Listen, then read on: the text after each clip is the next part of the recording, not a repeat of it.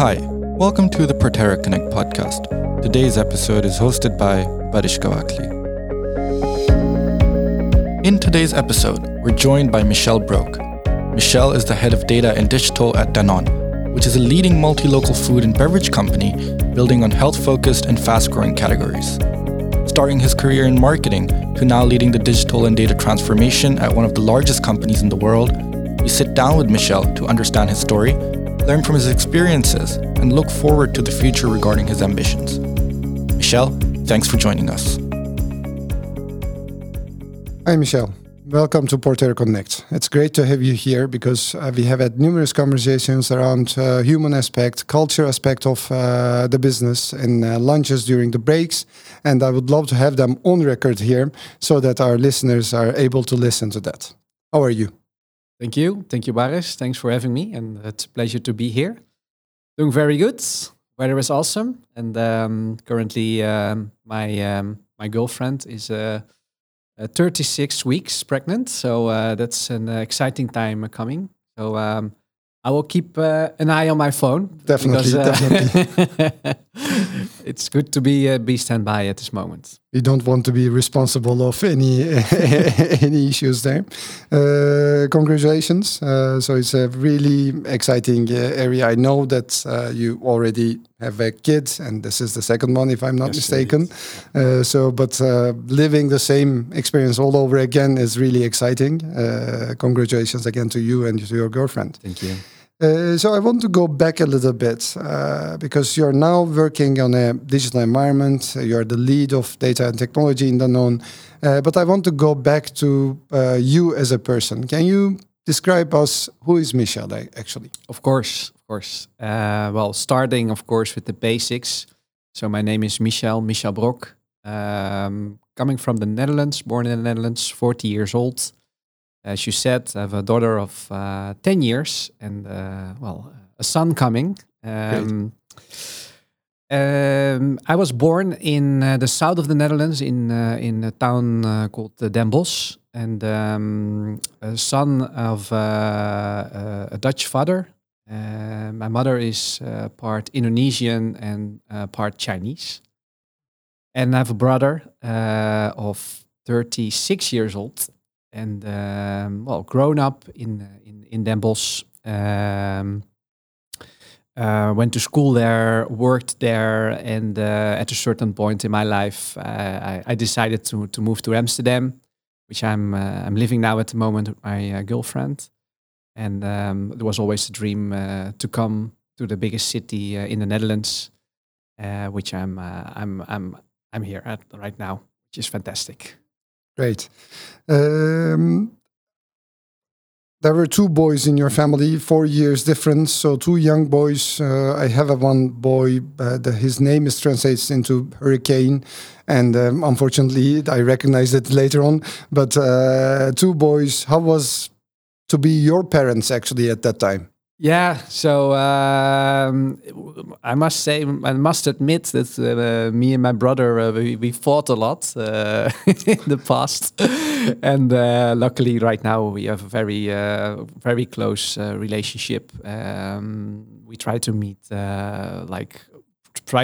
once a month or whenever it's possible. But in our youth, there was a lot of fight and of course, my parents needed to intervene a lot.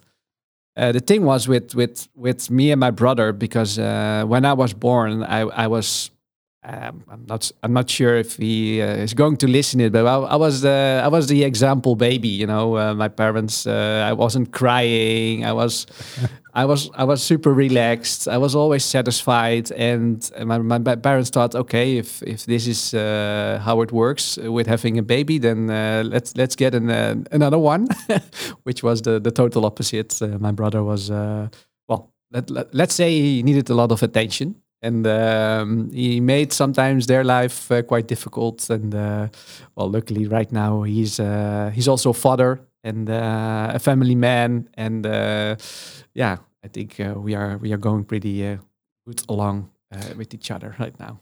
I think I'm a little bit more like your brother because, and my parents have prayed a lot that I get a son like myself, and I'm now experiencing that. So yeah, good.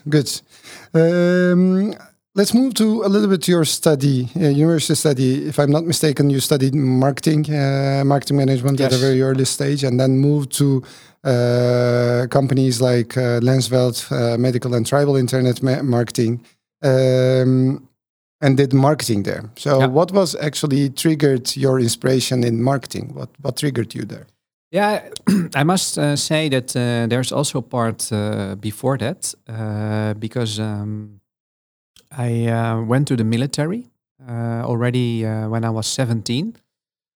And so I have a bit of a, well, I have not, let's say, the normal path to where I am right now is what you see with a lot of people, of course, going to school, doing university, and then going to work. So in my youth, I practiced Taekwondo, and at a point on a high level, I would say, I was part of the national team.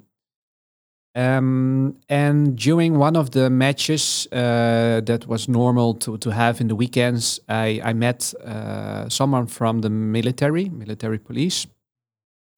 And he said to me that, well, if you want to combine work and your sport, if you join the military, then maybe I can arrange something for you. And in the military, if you were part of a sports team, one of those that had the potential to go to the Olympic Games, then an arrangement could be made that you work 50% and you practice your sport for 50%. So that was, of course, very appealing. So I went to the military police on my 17th, and well, in the first year we catched up, and well, actually I found out that there was not really a military team. There was a military team with also people practicing Taekwondo, but it was not on the level that I was used to. And started training there, and I got actually quite some injuries. So at the point I stopped because for me it didn't make sense to continue. So, well, that was my my adventure, I would say. But I had to fulfill my 4 years because you have a 4-year contract within the military, and that's something that it's mandatory to fulfill that. So, but actually, I had a great time in the military. It was voluntary, and which is not the case anymore in the Netherlands. That's mandatory to go in the military as a boy. But I still think young boys, but also girls, can learn a lot from being in the military. I think especially on discipline and persistency. I think that those parts are also coming back these days in my work, and I think teams can learn a lot from being disciplined in their work as well. Yeah, I want to just interrupt here once because where I was born in Turkey, the military service was mandatory. Yeah, and I was a national team sailor, and luckily the Navy has called for me to be a part of the sailing team of the Navy. Yeah. So it is more or less the same. The only difference is the mandatory part. I didn't go voluntarily. It was a mandatory thing. But it was really nice to be able to practice your sport in that area with discipline, with like-minded people, in my case at least.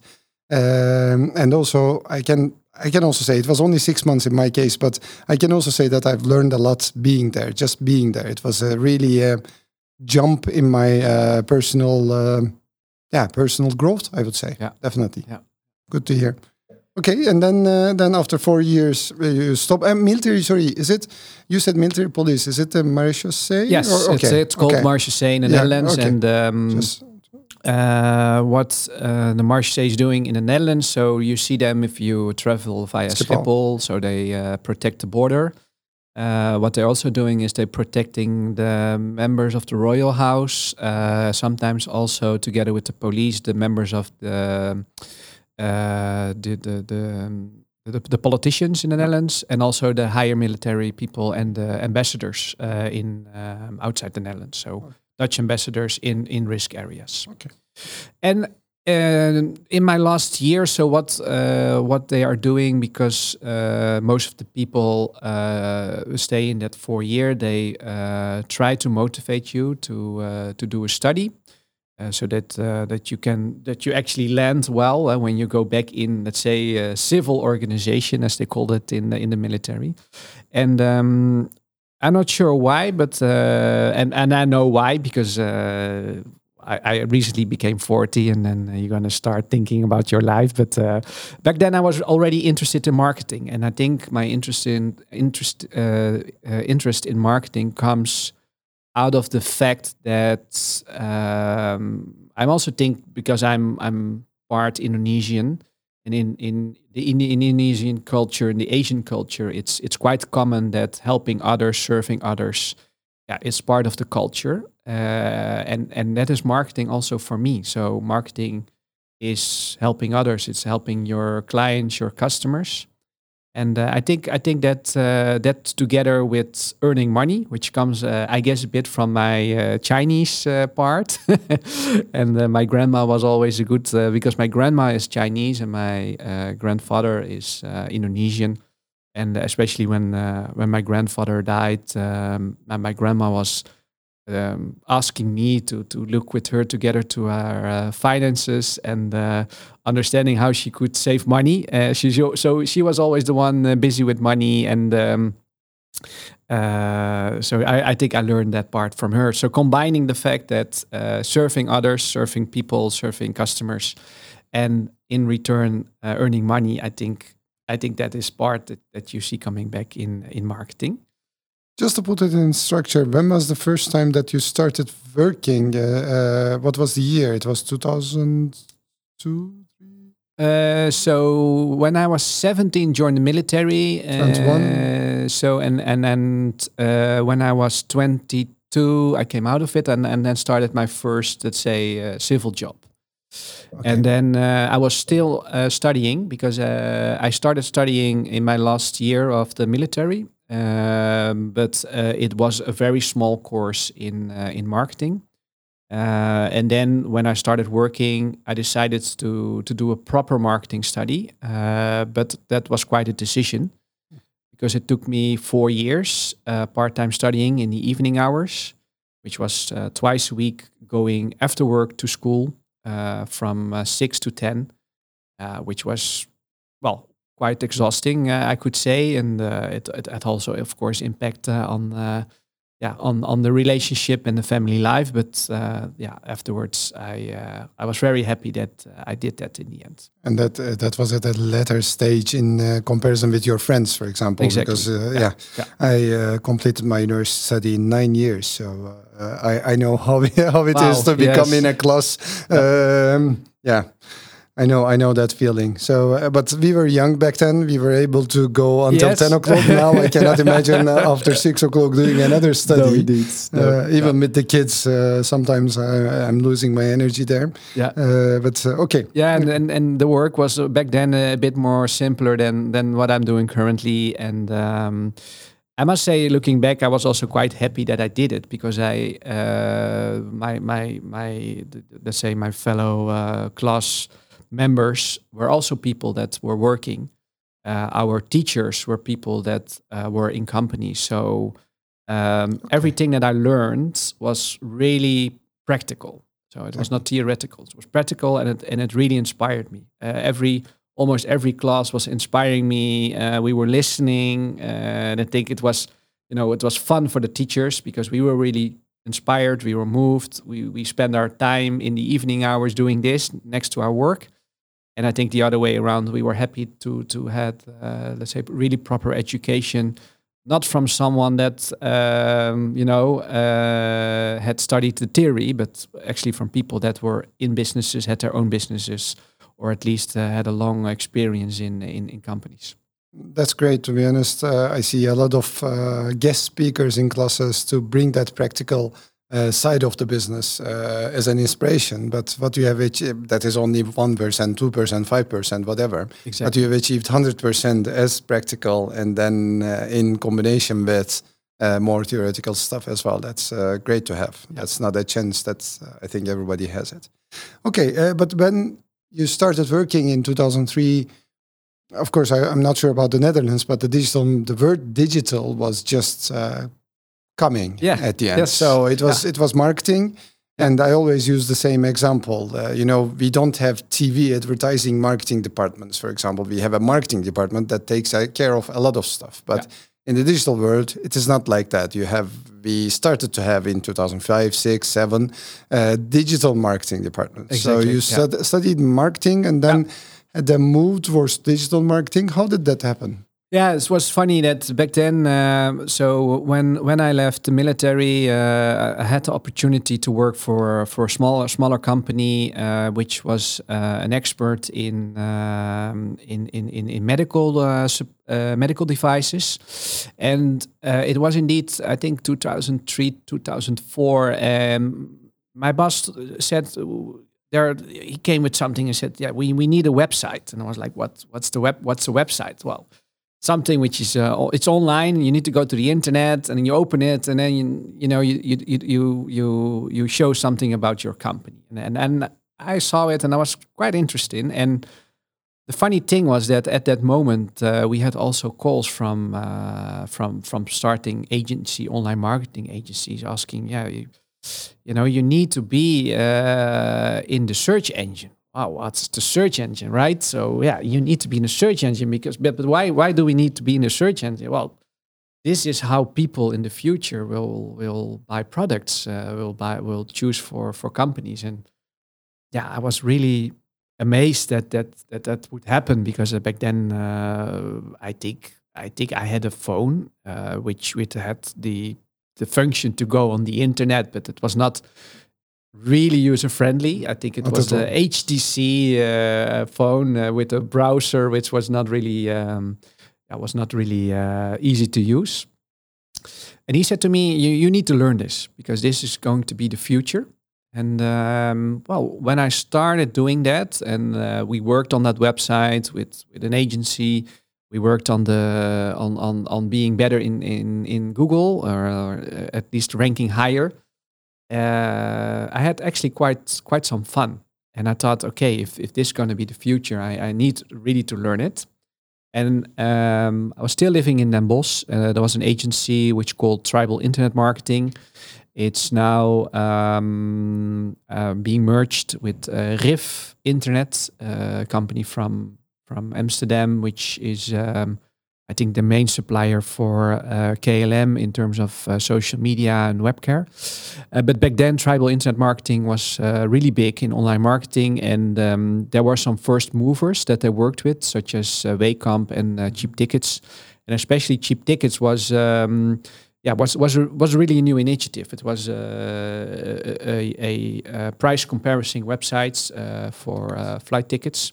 And I think that was kind of the first disruptor of using internet in creating sales and compare prices. And of course, there was the first competition was born between the flight companies. So started working there. 3 years, started with helping customers to get high positions in Google. First with doing Google AdWords campaigns, and later on also helping them with more the organic search, so the SEO part. And that was really fun. It was the company was growing was an amazing growth. Everyone wanted that, and we had, of course, very good examples of the bigger companies, such as Cheap Tickets and Wekamp and other the Sundio Group, which has a couple of websites underneath them. Sunweb, I think it's one of them as well. So we had good cases, and it was just going to companies, calling them and saying, okay, we are expert in in search engine marketing. We help companies to drive more sales digitally, but also that of course affected also the let's say the offline sales. So that was a very nice period where I learned a lot. Was the right time at the right place. It was the right timing, yes. Exactly. For you. I mean, it was the right timing at the right place with exposure to many big brands online and online brands that are organically online and some offline brands that wants to go online to an online business model. So great place to be, to be honest. But how did it impact, do you think, that diverse experiences in different industries, because we are talking about an e-commerce shop, an online ticket comparison website, and others. How does it impact? Because what I'm missing in today's business world is niche, not missing, but I'm thinking that it shouldn't be like that, as niche views. People working on the same company for 17, 20 years, looking from the same angle throughout their whole career. Exactly. How did it impact your actually decision-making process or daily life? Yeah, so what I liked to be part of that agency was that I learned a lot from different companies, indeed, different markets. I worked with business to consumer. I worked with business to business companies. Some were smaller, some were bigger. Some had a web shop, some didn't have a web shop, and it was purely lead generation. I think what I liked from that period was to be in contact with most of the time with the business owner and understanding their ambitions, and to kind of look with them together how their market was working and how their customers were thinking. And I think from that I learned a lot. I learned a lot in that doing digital marketing, and especially my current job is. It's about the customer. It's about the way you can service them, the way you can guide them, and it's not about the channels or the technology first. It's really about understanding the customer, understanding the business owner, what they stand for, what is their mission and their ambition, and how can we make that reality. And I think bringing those two parts together, what I practiced back then, is still helping me also in my current job, because in the end, of course, it's fancy to start with data. It is fancy to start with personalization or any other, let's say, outcome of using technology. But it always comes back towards, what's the behavior of my customer, and how can I help them as a company? And that's I tend to ask that question first before starting something new. I think I will move to the transition to Danone a little bit, but I think if I can picture myself in your position in 2007, 2008, and working for multiple companies, helping them to communicate better with their consumers online, and moving towards Danone, being the internal lead within that area, actually you are able to look outside in a little bit still, to be able to understand how they should communicate with their consumers. Yes, you're fully right. Yeah. Okay. And how did that transition happen? When was it? We are coming towards the years 2010, I think, if I'm not mistaken. I decided after 3.5 years that so I really liked working with a lot of different companies, but I also missed a bit the depth of my work and actually seeing the results of what I recommended or what I put in practice. So I was seeking for a company where digital marketing or e-commerce was already on a let's say more mature level, because I also worked with some smaller companies that sometimes lacked a decent amount of budget or focus, and I really wanted to put digital marketing in practice at a part of the business where it was really surfacing, let's say, a process or a goal. And my first company job, so to say, in digital marketing was at Ascent in Den Bosch, which was not sure if it's still called Ascend because the energy companies have been merged. But it was a big energy player, the big three back then in the Netherlands, especially after liberalization of the market, where these companies were first government companies and now independent commercial companies. And what was because the market was opened, people had the choice also to switch very easily between energy suppliers, and new players were coming up, especially the online players. Were quite competitive and they could offer much lower prices, also because they had, of course, a lower cost level. Less people, smaller buildings, so they really could compete with us on the margins. So that meant that at that point there were a lot of customers, running away, especially after short contracts, 1 year. We were also offering 3 years contract, but it was also quite normal that people already left within the contract. So the big job was there to make sure that we had a high level of acquisition. So meaning that we had quite a focus on sales and trying to keep the existing base, or actually the full base on an equal level. And of course, digital channels were growing. So search engine was one of the main channels. A lot of people started using search to search for a cheaper energy supplier, but also the energy pricing comparison websites were quite popular. Like the cheap tickets. Exactly. I think they still are quite popular. It's websites such as Pricewise, Gaslicht.com. They have already back then quite a high awareness under people, and you could easily compare energy suppliers with each other, and then also via the website you could choose a new energy supplier, which meant that, let's say, the power of or the acquisition power moved a bit also to this price comparison website.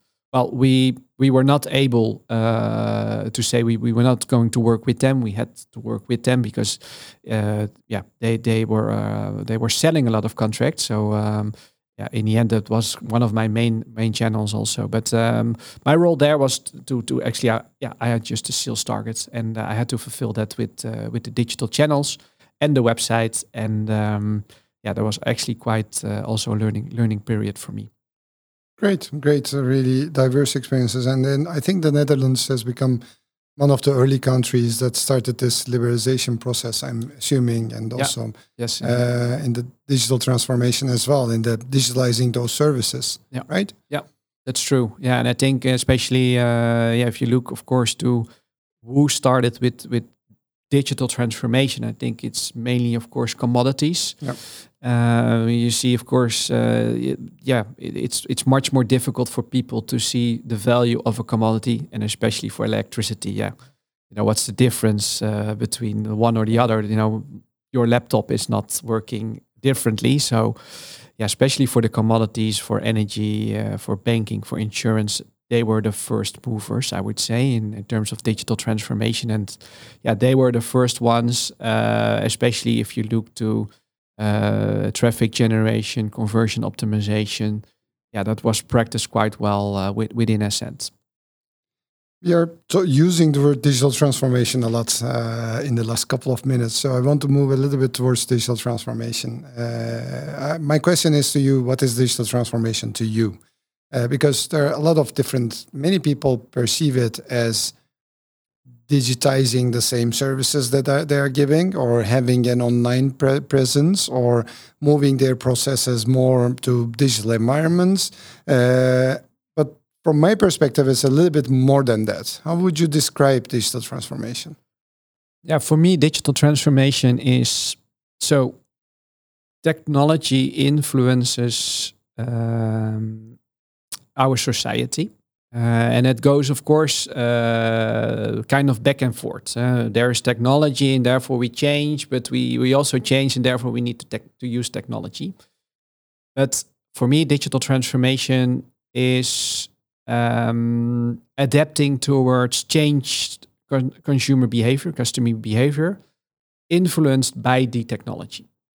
And to give you an example, right now, for instance, within Danone, I think there very clearly is to see that as a more or less traditional FMCG, fast mover consumer company, you come from a situation, and I think more companies are coming from that situation where you do something very good, cost efficient, and you deliver that to the market. But the question now is and that I think that's also where the new companies are starting with, is what is the problem that I solve for my customer? And I think that digital transformation, if you look to the impact that where we're offering something to the market, is now changing towards what does my customer want and how can I act upon it. I think that's the big change that we made. So and that comes back in product development, but it especially comes back into communication, and where we first were used to communicate mass media to the market.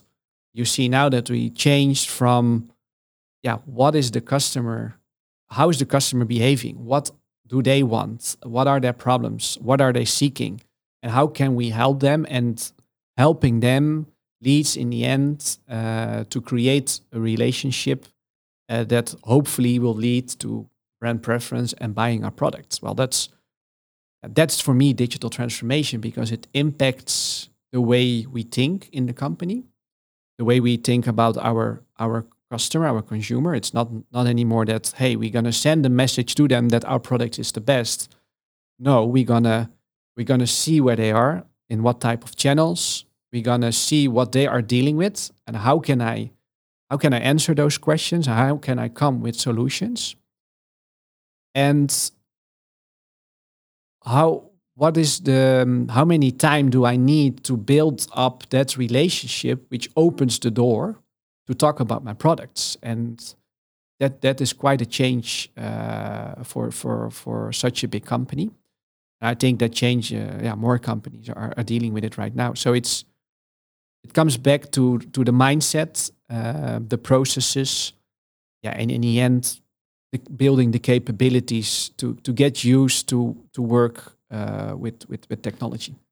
I want to highlight your last sentence, because that we are talking about digital transformation, and we are talking about that is highly related to technology, but actually technology is not the bottleneck nowadays. Technology is way ahead than the part that we are using, the part that we are leveraging, because it is more capabilities and processes within actually the companies that has a huge impact on the way that they use technology. How do you see your teams, or in general, the digital or conventional business stakeholders know-how and also their ability to leverage technology nowadays?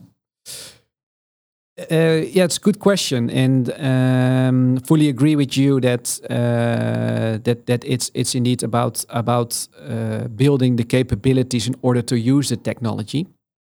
I think where it starts is, and it comes back to being customer focused, is okay. Where's my customer going to? And if you look now to younger generation, how does that impact the way they think, the way they act? Where are they? Where can we help them with? And I think the question is, okay, if we think longer away, what are then areas that we need to develop, or what are channels that we need to play in the future? And being very clear together what that vision is. I think from there, it's then good to understand what then are new types of technology that we're going to probably use in the future, and how can we make sure that what we are choosing, what type of decision we make, how do we build the capabilities around it? I think when I look back to my, I'm now 6 years within Danone. From in the beginning, doing digital marketing, using digital technology was the responsibility of the digital team only. Now what we have changed is that we said, okay, the digital capability is not only applicable to the digital team. It's a company-wide responsibility. And I think therefore also digital transformation is a company-wide responsibility. Because if you build capabilities that are applicable for your full company, you can accelerate in the end the transformation. But you need to make it small. And especially with technology, what I've learned over the years is if in the end you decide for a certain technology to be used because it serves our customers, make it small, have proper use cases in mind, test it first, and then at the point when you feel as a company that this is something that could hand over, for instance, to the business, then at that point, it's quite important that we have built already the capabilities. I want to mention something. We are working closely with one of your colleagues within your company, and recently he brought to my attention a quote from Ford's CEO. He said, "We are used to build perfect products from the start. We are used to do that. Yeah. But now you don't need to build perfect products in the software world, in the technology world. You can always keep updating." And that is a big mindset shift, paradigm shift in the way we run businesses. And if we come back to our lifetimes, we are 40 and we jumped into the business life where this, not my mindset shift, but the technology was becoming more and more dominant in the business life. And in the future, really digital natives will be the leaders of this business life. I think that mindset shift will be completed only then. Yeah, fully agree with you. Yeah. So the upcoming 10 years is interesting, I think. Back to coming to the culture and diversity. To be honest, I don't know your team's composition, but I believe in Danone, diversity is one of the main topics. And I know we used to sit in meetings with 10 people with 12 nationalities. That happens. So how do you actually, in a sometimes abstract targets, there are sometimes it's not tangible in the digital world, and there are abstract targets. With a diverse team, you need to keep them motivated, not only your team members, but also other stakeholders towards that diverse target whilst keeping your stress levels low. So how is that possible? How do you make it possible? What are the tips and tricks there?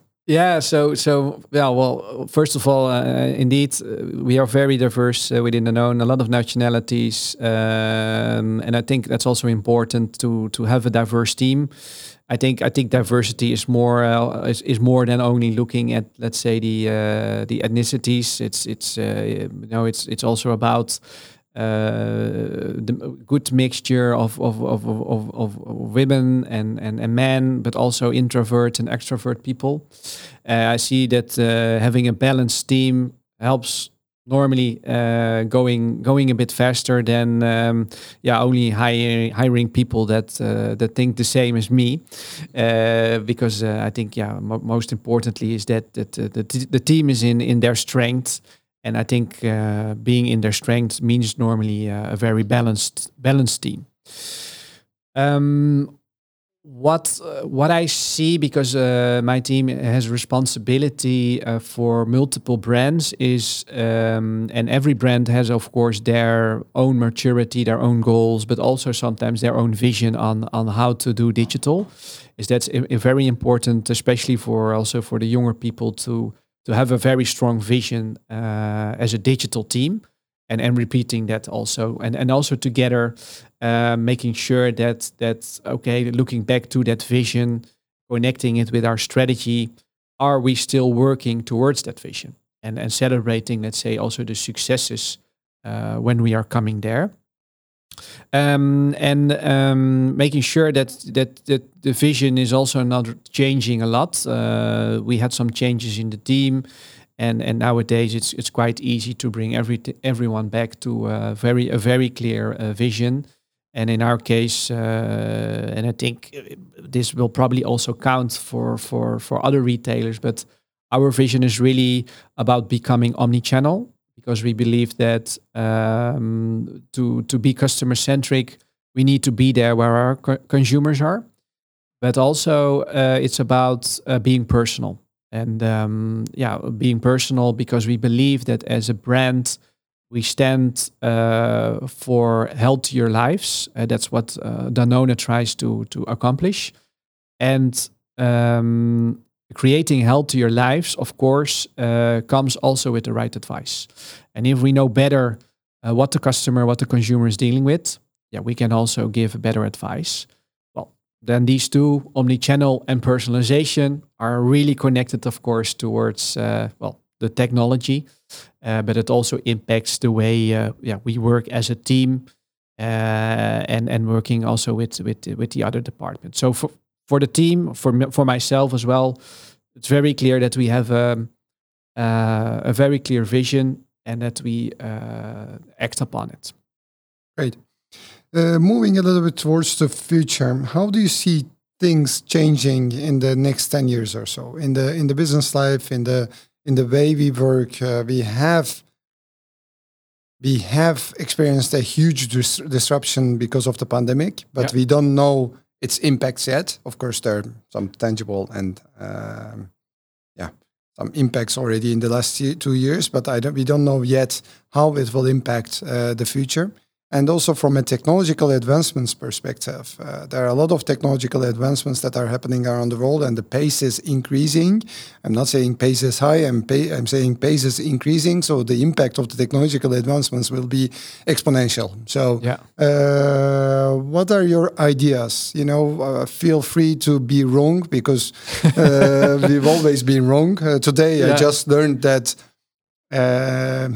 friend of mine sent me a link to a sailing application. Great application, but the sadness was in 2014. We've developed that application actually, but we didn't pursue that. So it's not about doing the first step, but it's about believing in that application and pursuing it further. Yeah. So how do you see the next 10 years? Yeah, it's an awesome question, but also a difficult one, because you can of course go in all kinds of direction.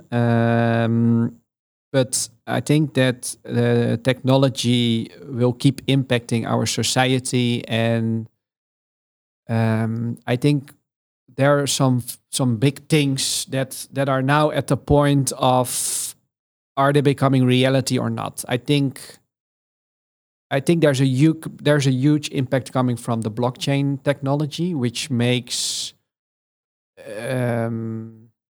increases the democracy of the things that we are doing, the democracy in how we value money, and that will also impact the way we work together.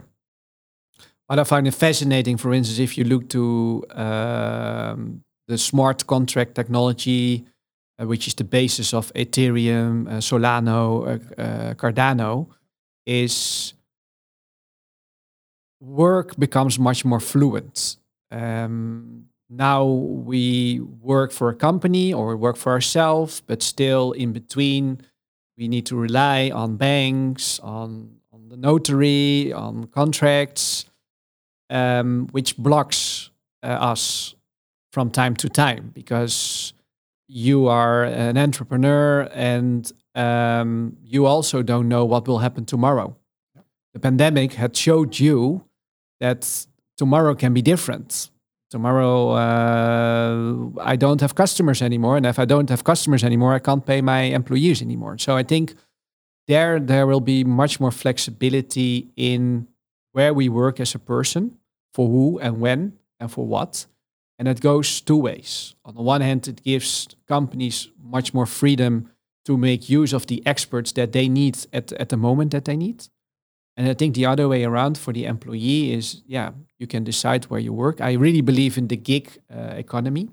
Yeah. And you see nowadays that we don't put always people in their strengths in their jobs because there are parts that they don't like, or there are even parts that they're maybe not good at, but it's part of the job, so they need to do it.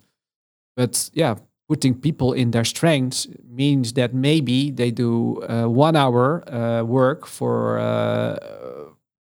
some kind of customer, and the other hour they do nothing, or they go to the other customer. And I think that smart contracts within the blockchain will probably enable it, but there's still probably a big blocker or a boundary that we see is that how do we value the digital coin, the crypto, and can we do that as a society also there without financial instances or any national bank? So I think that will be a very big disruptor. I think the other one, which I find also scary, is the fact that right now it's physical first and digital second, but will that change with the metaverse? And metaverse is just a name for it, but I really believe that we as a society, as a human, we will probably come to a point that our physical world is getting more and more merged with our digital worlds. And what becomes then the truth? And especially if I look to my daughter of 10, I don't know what's her truth. She plays Roblox, which is the next. I think Roblox will probably accelerate this metaverse thinking. For her, playing there with her friends is not really different than playing with her friends outside on the trampoline. And so, will this really become reality that the digital world is a world that we actually are going to live in? That we're going to build stuff there, we're going to sell stuff, we're going to work. And I think that we were also, when my parents saw us with the mobile phones, devices, they were also found it ridiculous that you are on your phone constantly. Well, okay, it became more normal, but watching full movies on YouTube on your phone, or having full conversations, or doing video calling, that was not common. So back then, we also found it strange to be on your device constantly. Now we say the same. Well, I don't think I will wear this virtual glasses or 3D glasses, but I think it's a matter of time that also that becomes common, and I think then there's no boundary anymore. That the digital world is something which gets more and more part of our lives. It is too difficult for me with a character like me to be a host in a podcast. To be honest, I'll be totally honest. There are a lot of things that I would love to say, but I'm hearing you, and I want to add up on the gig economy part. Just a short addition. You mentioned that the companies and the employees, they will change the way they contract each other thanks to different technologies like blockchain, and also they will have an impact on both sides, positive and negative, different. But I think that's chair is with 3 legs. I think the third leg will be highly impacted, will be the governments, because government, for example, Dutch government wants to hold big corporations in the Netherlands to make sure that it can also have really highly skilled migrants or highly skilled people. They can hold them within the Netherlands, and they're all of the governments, not only the Dutch government, trying to create this kind of mechanisms to be able to increase their revenue, which makes sense. But with the new gig economy, if anybody can work from somewhere they want in the world, this will be also disrupted, because the company in some country doesn't mean that the employees will be in that country as well. So the economy will not grow that exponentially. Maybe that will bring democracy to the world in terms of equalizing the different parts of the world. Yeah. I was in Paris a couple of weeks ago, and I saw in one of the gardens there people sitting, reading books, sunny day, and they are looking to a water fountain, which is green. There are some nylon bags floating around, and they are feeling like they are doing a great job. Yeah. Okay. But I pitied our lives. We are pushing ourselves towards Paris's, Amsterdam's, Istanbul's, New York's of this world.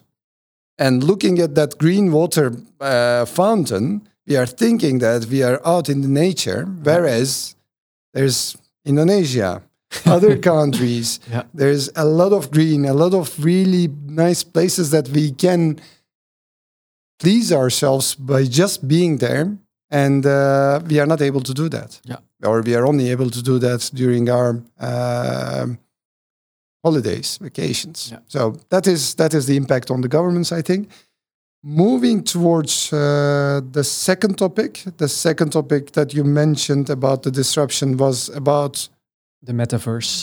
The metaverse. Yesterday was the first time, my son is 5.5 years old, was the first time that my son asked me, when can I get a phone? Yeah. 5.5 years old. Yeah. Yeah. My father learned to pronounce the word acronym CD when he was 50 years old. Yeah. So look at the difference. CD is an old technology now. We call it never matured technology from my perspective, because it never matured. It was just a transitional technology for 20 years, 15 years, and now they moved to more digital. It was also digital. CDs were also digital. But he learned that word when he was 50 years old. My son says, I want a phone when he's 5.5 years old. Yeah. And at the same time, by the way, we are limiting, from my perspective, we are limiting more than we should be. From my wife's perspective, we are limiting less than we should be, but that is a difference. But that is the world we are getting into. Yeah. There's a comic drawing I've seen on internet, I think. The boy is playing PlayStation, and then the mom says, go and play outside. And then he goes outside of the window and he continues to play the PlayStation. So that is the world we are living in. Yeah. It is low barriers getting entry. It is less of rejection. Face-to-face conversations are less, more impactful than really chatting or something. Yeah. Really interesting to see. Thanks. Yeah. You're welcome. So before we close, I want to have some kind of, not trivial, but some kind of nice questions. What is something that doesn't feel like work to you, but feels like work to everyone else? That's a good question. I must say that right now, especially the parts where I can help others, I can use technology, I can be innovative. That doesn't feel as work. And I think what I mentioned in the beginning, helping others, I feel that it's part of me, it's part of my background. Making money, that's part of my background. And it's not making money because of getting rich, but I think for me, being able to sell something means that you create value that is being recognized by someone else. And I think technology played also a big role in my life, where from my grandfather, who was always busy with audio and TV and buying the newest stuff, and at the point asking my help, going to all the researches. I think that affected me. So I must say I have always had an interest in technology, new technology, and especially the ones that was disrupting something. Doing something with that together with other people that doesn't feel as work. Great. There are some. Can you name a project that you wish you would have done and couldn't, and why? It can be. It doesn't necessarily be in the world of business. It can be, gardening project or something. Do you have something that you want to share? Maybe it's less less clear of an example, but I always wanted to be part of the special forces in the military. Never did that. It's in the Netherlands called the commandos. It's similar Commando. to let's say not really the Navy SEALs, but the Marines, and just because it's like the training, and it's like, it's very tough. Most of the people they drop out because it's mentally it's for the most undoable, but also physically. And I think it's in a search of what I would be capable of, and To see the limits. Exactly. Yeah. I'm planning to attend a triathlon, and everybody says, "Wow, why ambitious? Wow!" And I'm like, I'm not there for the triathlon. I'm there for the journey towards the triathlon. Indeed. So, because if you have 3 months down the line an ambition to do something, then the journey is more important than the day. Maybe I will get sick that day and not do anything. That's fine. It's about that journey. Great. Yeah. I will give you 12 words, and I will ask you what that means. Okay. As quick as possible. I know the answer of the first one. Let's see if you say the same. Okay, starting. Communication. Shall I help? I know the answer of the first one. Yes. Helping others. Yeah. Right? Yes. That's what you said. That's why I said, okay. Branding. Branding.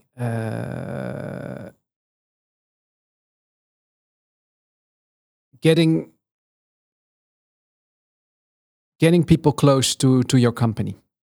Success.